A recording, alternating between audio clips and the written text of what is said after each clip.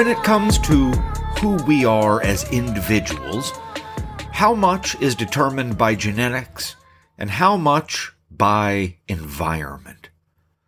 Scientists and researchers have been trying to figure this out for decades. When the human spirit is involved, there's always a lot of room for interpretation.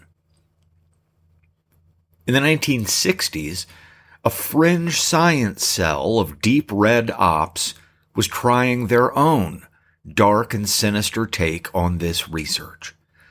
They combined the genetic material from two incarcerated murderers.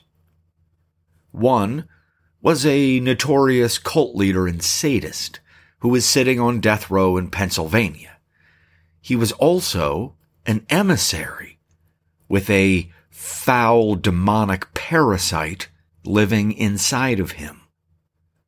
The other was a spree killer from the New York barrio, a woman afflicted by what can only be described as a generational curse. These two subjects had been vetted by the DRO very carefully. In 1968, their biological material was used to breed what the DRO called the first wave. 6 bouncing baby boys. This was the pet project of a shadow agent known as Jonestown. Having all boys wasn't a fluke, of course. It had been determined as being advantageous to the long-term program. They wanted the first wave to be as similar as possible when they came out of the starting gate. And then, each of the babies were placed into homes across the country in varying degrees of safety, with varying degrees of resources. Some were intentionally placed into dangerous situations, just to see how it would shape them. None were aware of their origin. They were left to grow and develop naturally, as the Department of Restricted Operations studied them from afar. As the years passed, these boys all adapted very differently. Some had unusual abilities or unsavory appetites, but for the most part, they were normal kids. More years passed, and Jonestown became bored with it. More to the point, he had become fascinated by the tales of cannibal mutants living under the Nevada desert. And with little fanfare, the First Wave Project was shut down, before there was even a chance for a second wave to be born. Aside from one of the test subjects, none of the boys from the first wave ever knew about their parentage. They didn't know about each other, and they had no idea of the generational curse that hovered over them like an angry storm cloud. In 1985, one of them found out.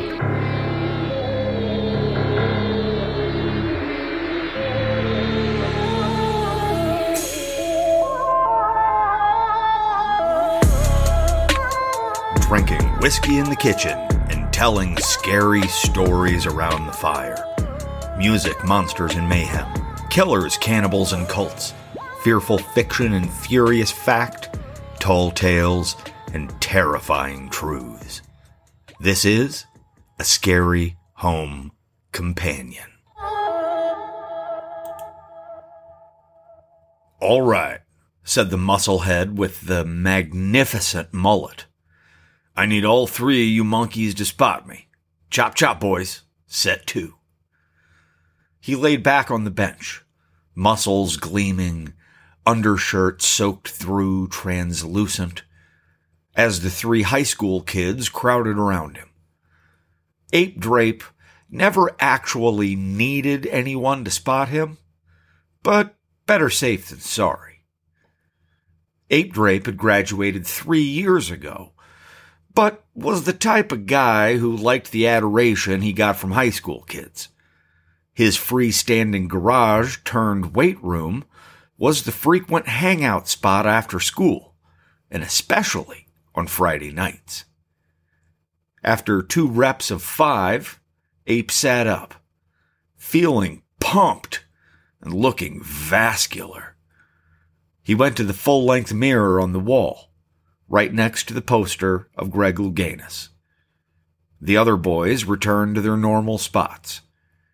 Jace sat on the broken-down love seat in the corner, fiddling with his Rubik's Cube.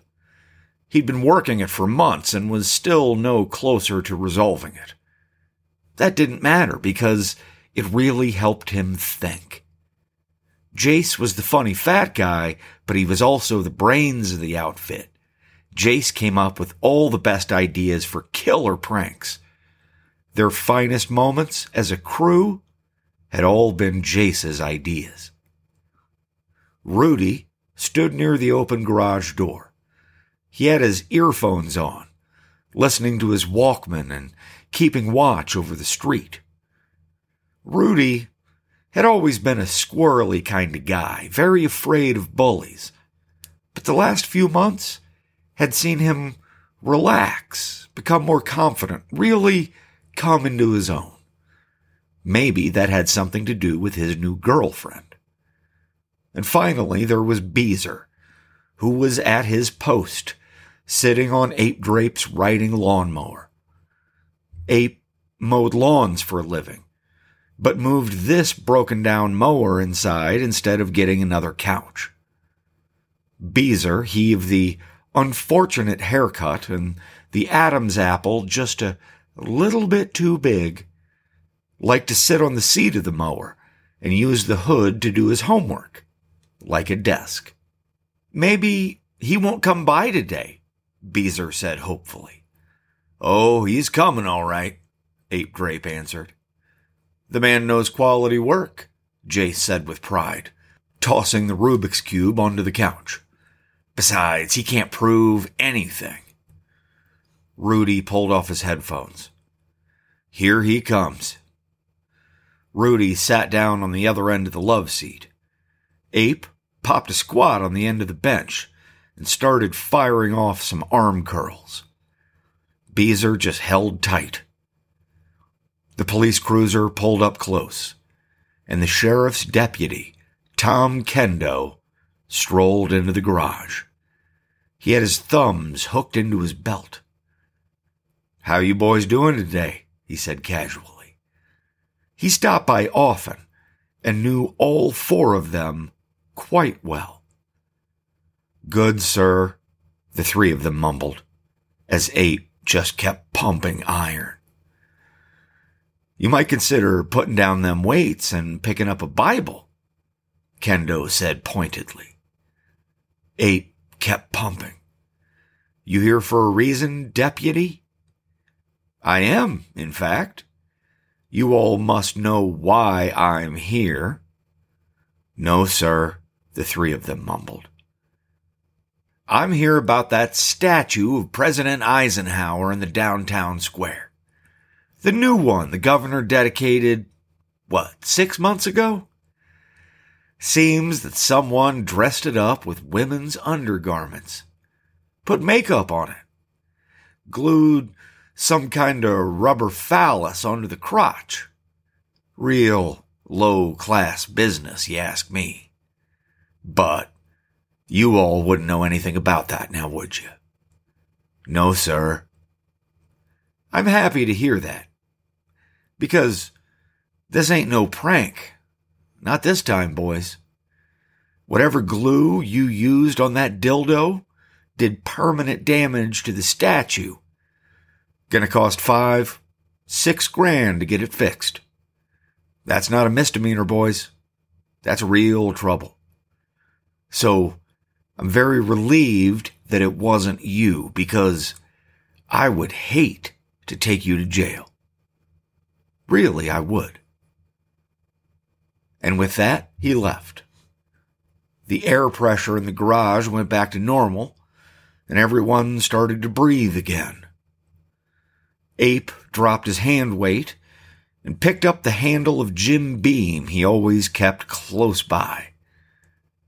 "I can't believe he's your dad," said Jace. "Yeah," Ape sighed. "He can't believe I'm his son. Is he still hung up on the whole gay thing? What do you think, dingus?" Beezer asked, "You think he's bluffing about the property damage?" "Doubtful," Rudy said. "We wanted Eisenhower to have a fat schlong permanently. They probably had to chisel off the whole crotchal area.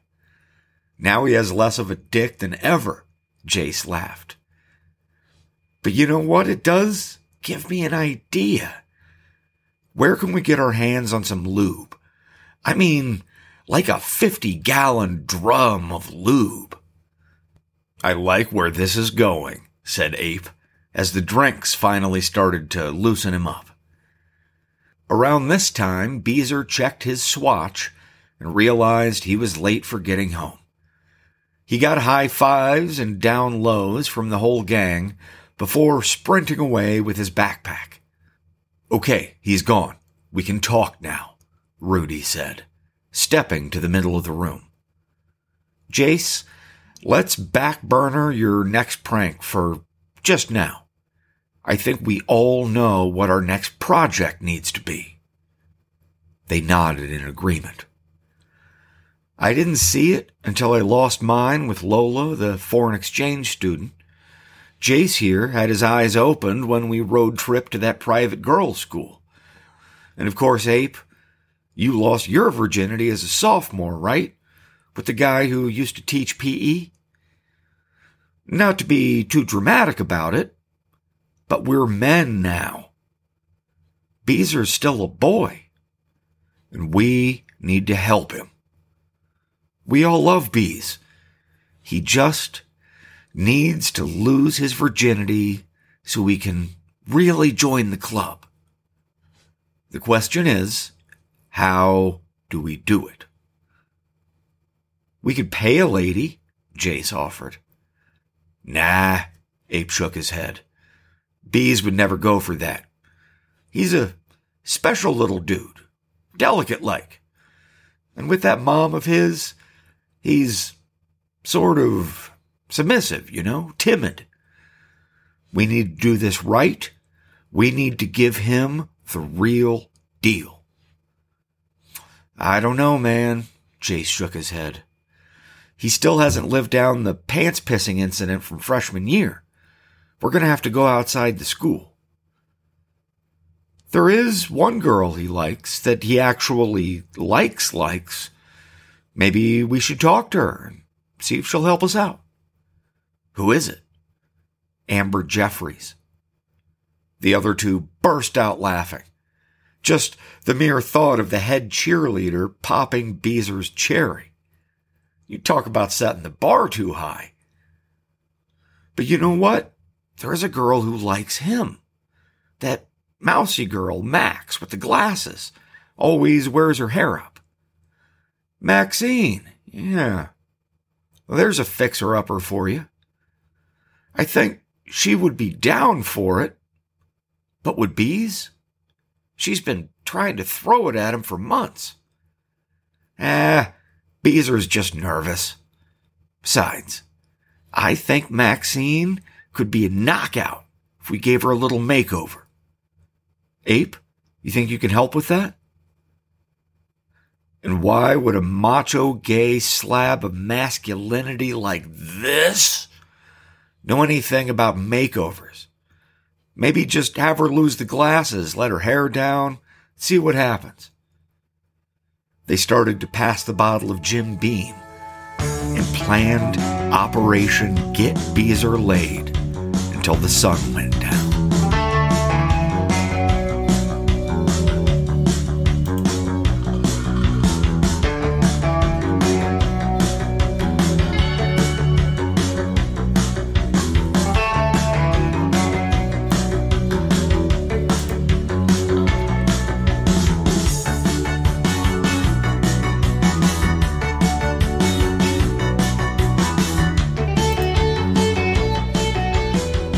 party was set for Friday night, in the garage.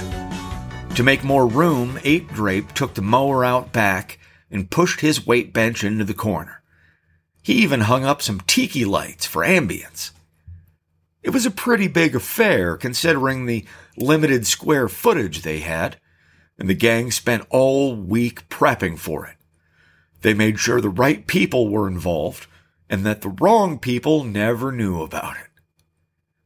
Rudy went to Maxine to delicately explain in a roundabout way what they were aiming for.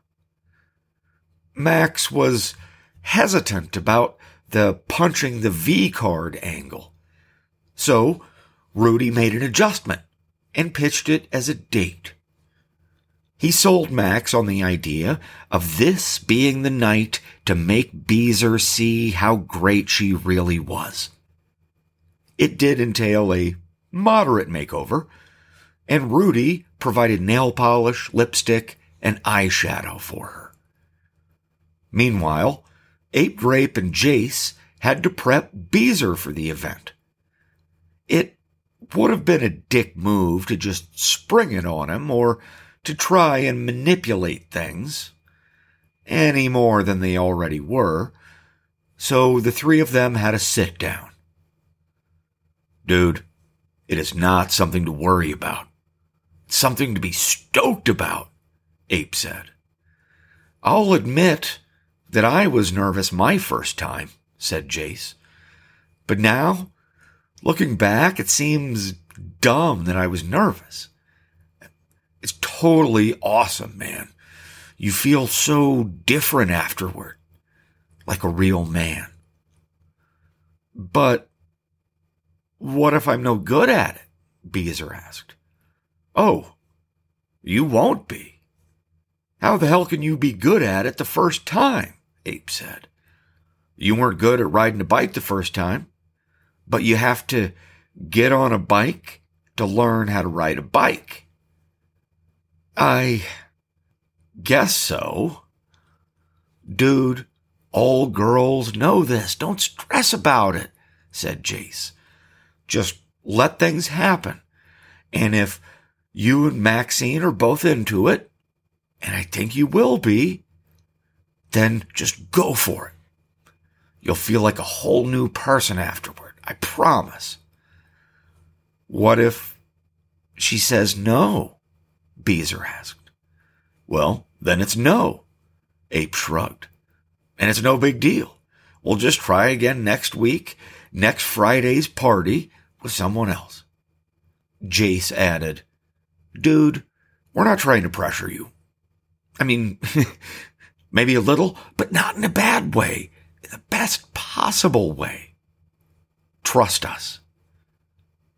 Beezer did trust them. And the thought of being with a girl, even Maxine, made him tingle in all the best ways. Beez was scared, but he saw how hard his friends were trying to help him overcome that fear. And he loved girls. He was just also terrified by them. Didn't know why. He just was. In a surprisingly candid moment, Ape told him, That's just fear of the unknown, man. And this isn't something that is supposed to be unknown, because you're going to love it. And if you don't love it with a girl, then come and talk to me. You've got other options. They ended up having 2 more very similar pep talks on the day of the party. By the time the sun went down, the music went up, and the pony keg of Old Milwaukee got tapped.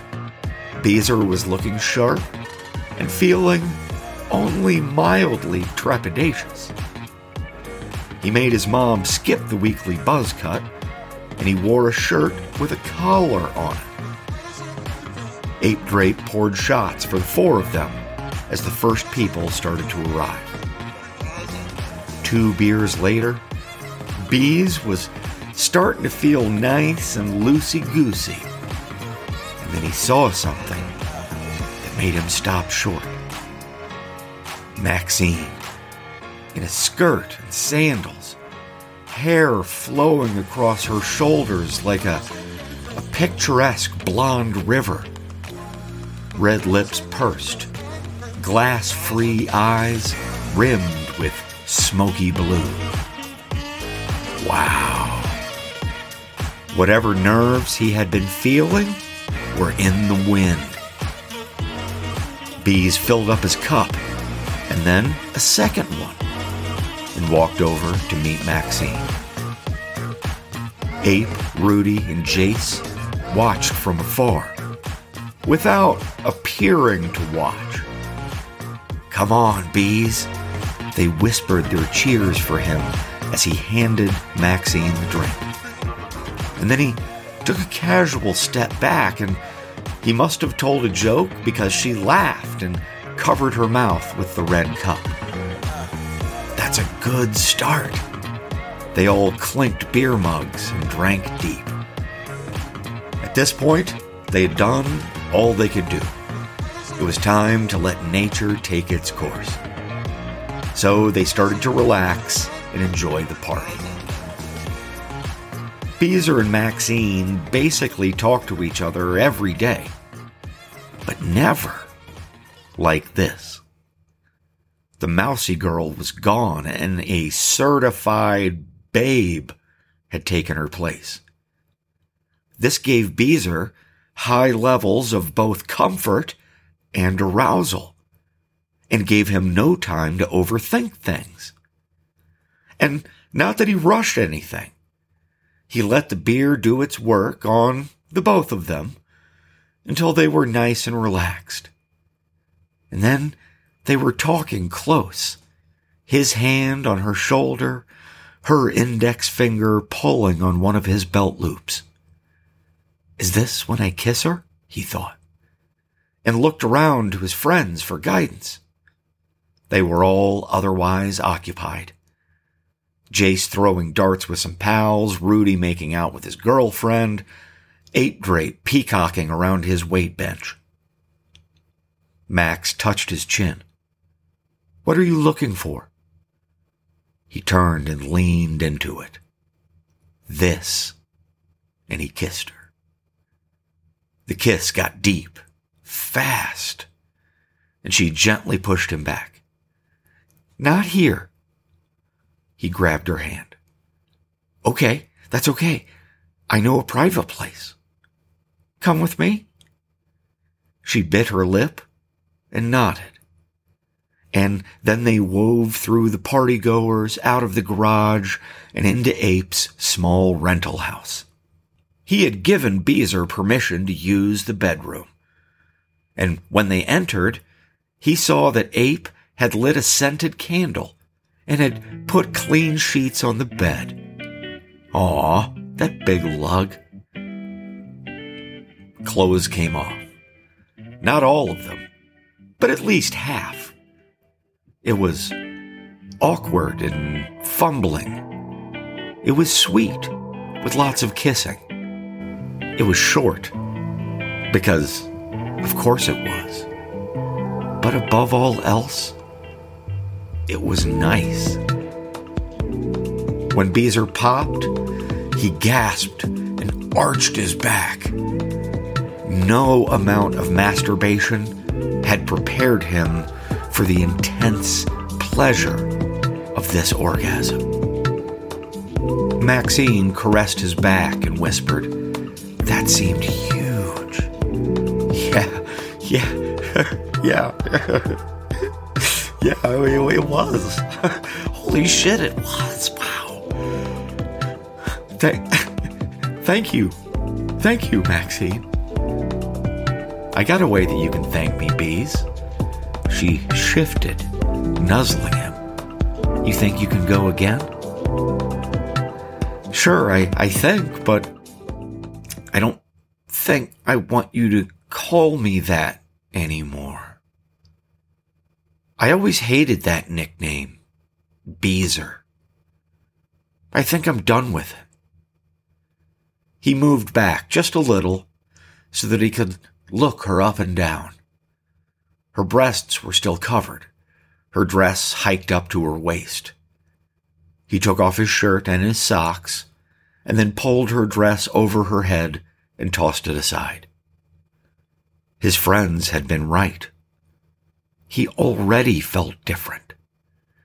And when he looked at her naked body before him, he felt hungry. And then he saw it. A streak of crimson on her thigh, a spatter of scarlet on the sheet. And his heart started to thump in his chest. He became aroused at the sight of it and the coppery smell of it. "Yeah, Max, I think I can go again." And he climbed on top of her. "Oh, Nick, you stud." And she pulled him into her.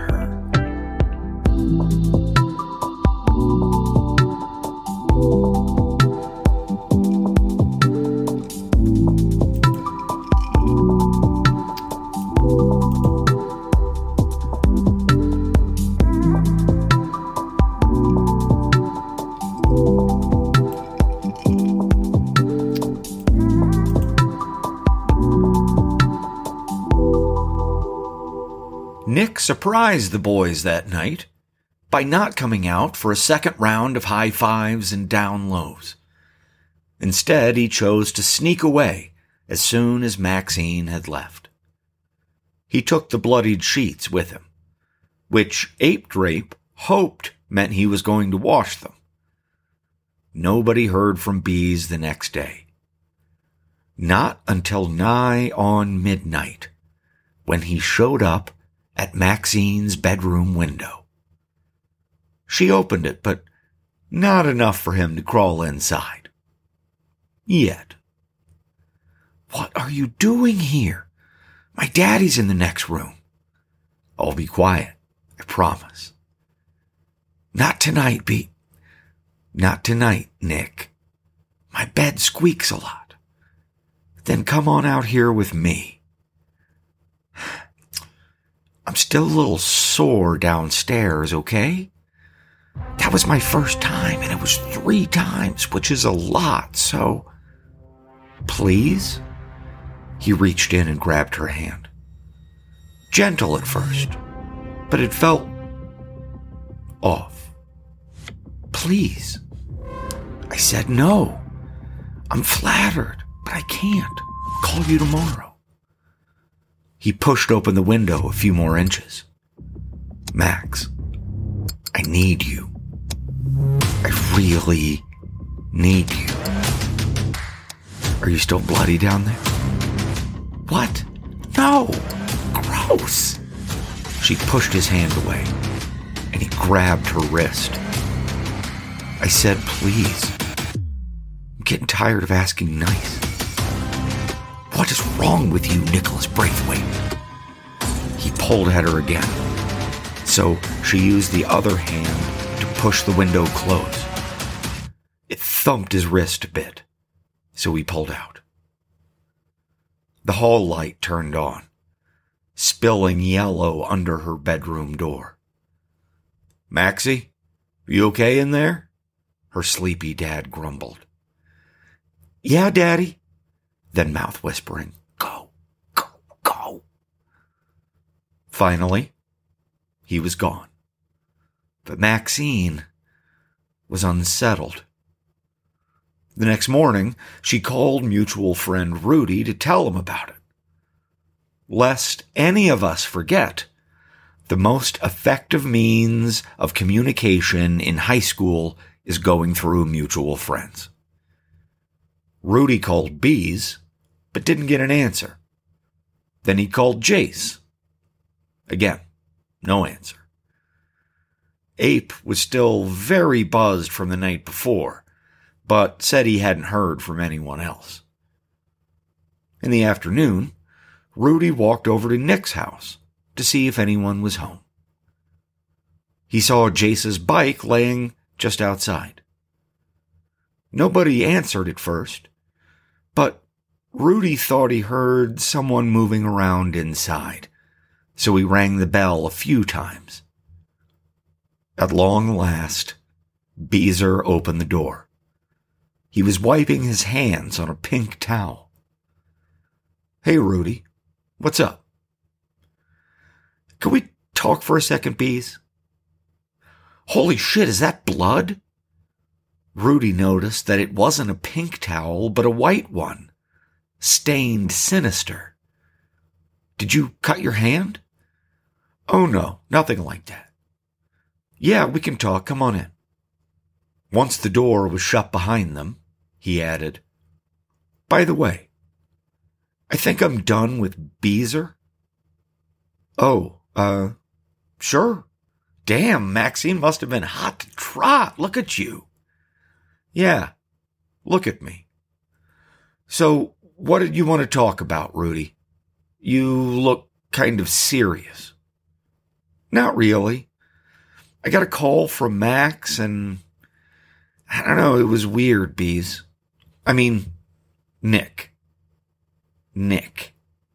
You sort of creeped Maxine out." Nick shrugged. "You know girls, Rudy. They freak out. I just went over there sniffing for a piece, and then I left empty-handed. That's it. I'll call her, though, and smooth it all over." Cool. "So, you didn't try to climb in her window?" Rudy reached over and pulled up Nick's shirt sleeve. He saw a square bruise where the window had hit it. He also saw scratches from fingernails, fresh and red and raised. "Damn, Nick, that looks kind of messed up.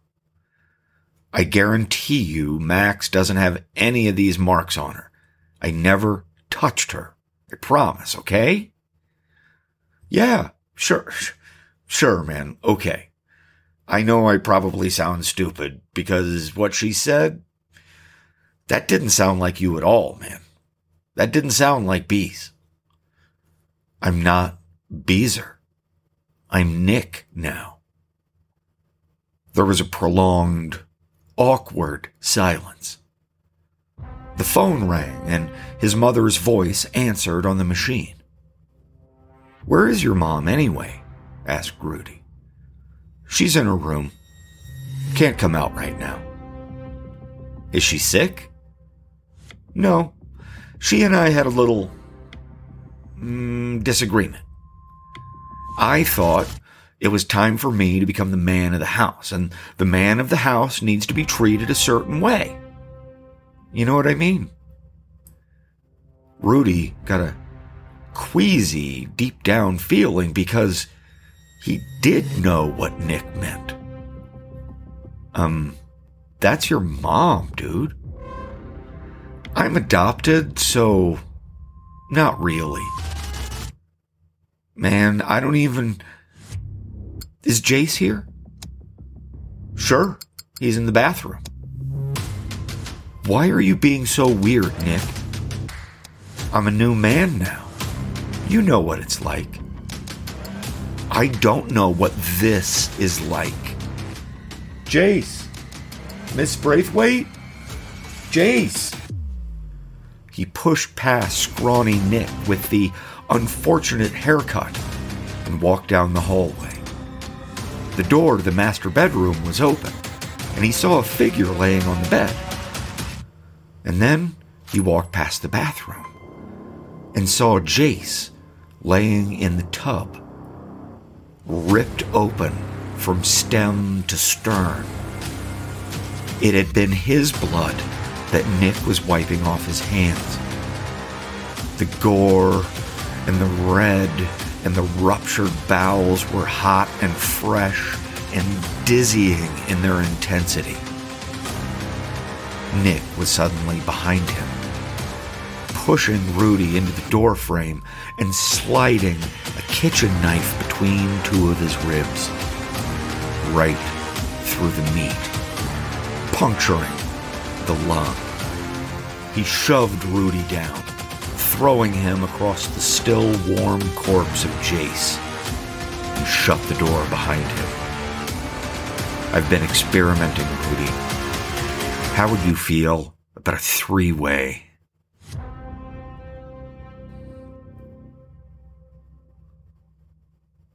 The sun was riding low, dusty orange and golden brown. Ape Drape was on the bench, pumping solo, music blaring as the dying rays of the sun danced off the beads of sweat on his chiseled chest. "Yeah, baby," he said at 10, and put it back in the rack. When he sat up, he saw Beezer leaning against the riding mower. "There you fucking are. I can't find anyone today." Ape went to the pony, which was on its last keg legs, and poured an old mill. "So give me the nitty-gritty, Bees. You and Max. It went good, right? You bring my sheets back?" "Not yet." "I love your mullet. What did you do to it?" "Borrowed my sister's crimper. Used a shit ton of hairspray. Looks good, right?" "So, you and Max. Come on, give me the details." Beer empty, thirst quenched, Ape laid back down on the bench. "Come give me a spot, Bees." "Call me Nick." "All right, my man. You ain't no boy anymore, are you?" Nick took his position, looking down on his friend as he started his next rep. "So where's Rudy? He told me something about Max, like... Shit, I don't remember. You two are good, though, yeah?" "I guess. I did go over to see her last night. She was all uptight, didn't want me to come in. I was cool with it, though. I mean, I was gonna slide in there and shove her panties in her mouth and rape the shit out of her, but her dad was there, so..." Ape paused. "What the fuck did you say?" "Remember when you said I could explore my options?" Nick asked. Then he stabbed Ape Drape in the crook of his elbow with a steak knife. His arm collapsed and the weight bar fell across his neck, snapping his collarbone like a dry twig. Ape still had one free hand, which he slid as close to his neck as he could to keep the bar from choking him unconscious. Nick was standing still, looking down, smiling. "Bees! What the fuck? Help me!" Nick pushed down on the bar. "Beezer is gone, Thomas. He's dead, and anyone who knew him soon will be. You know, I never understood the gay thing before, but now I kind of do. Boy or girl, it doesn't matter, does it? It all feels good, especially when they fight back. The fear and the blood. I like your blood, Thomas. It's sexy." Gasping for breath, using every ounce of strength he had to keep from passing out, Ape pushed against the bar. He drank deep of oxygen and said, "Fuck you, Beezer." Nick raised the knife. Not to kill, because he wanted to have his way with Ape Drape before he died. And then, possibly, again after. Just for a compare and contrast. But flashing reds and blues filled the garage as a sheriff's cruiser raced up the drive. For a heartbeat, Nick thought about it. But he knew his life was too precious. He had too much to live for now. So he dropped the knife and he ran out the back door, as Sheriff's Deputy Tom Kendo ran to his son's side and pulled the weight off of his neck. "Stay with me, Tommy," the cop said, kissing his son on the forehead and then calling for an ambulance. He never even thought about chasing after Nick, who was never seen in that town again. The bodies were all found, and a narrative was generally accepted. So people knew what happened, but could never understand why it happened. With the possible exception of Maxine. Max had no facts or family history, and she knew nothing more about Nick's generational curse than anyone else did. But soon after he vanished, she would learn that she was pregnant. On some level, in her dreams, she knew that this was the cause. Nick never consciously knew that he had conceived a child. And yet, as soon as he had done so, the moment it happened, his mind and his body changed overnight. There had to be a connection. Nick Braithwaite was born as part of the first wave in 1968. But it was in 1985 that a monster was born. One that would carve a path of pain and death for decades to come.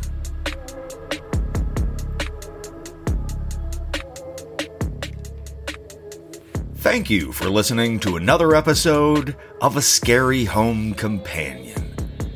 If this ending seemed a little abrupt, that's because Nick Braithwaite has been an active part of this show for years. He's one of the most vile and reprehensible villains that we have. And when he meets his real father, he gets a lot worse. By the way, I'd like to thank the surprisingly sinister lyrics of Harvey Danger for inspiring this episode. Flagpole Sitter is a really catchy tune. Man, is it dark. You can find A Scary Home Companion on social media, Facebook, Instagram, Twitter, and Reddit. Interact with the show. Join the conversation. Better yet, join the Patreon. You get early access to episodes, behind-the-scenes info, and little bonuses like the game or the free signed copy of my book, Bedtime Stories for Weird Kids, which is also available on Amazon, by the way. Support indie horror. Support A Scary Home Companion on Patreon. The music for this episode, every last little bit of it, came from one artist, Beat Mechanic, with the songs Warning, Nuthouse, Savage, Circles, Confetti, Insomnia, and Just a Taste. All of this music, and a great deal more from Beat Mechanic, is available on freemusicarchive.com.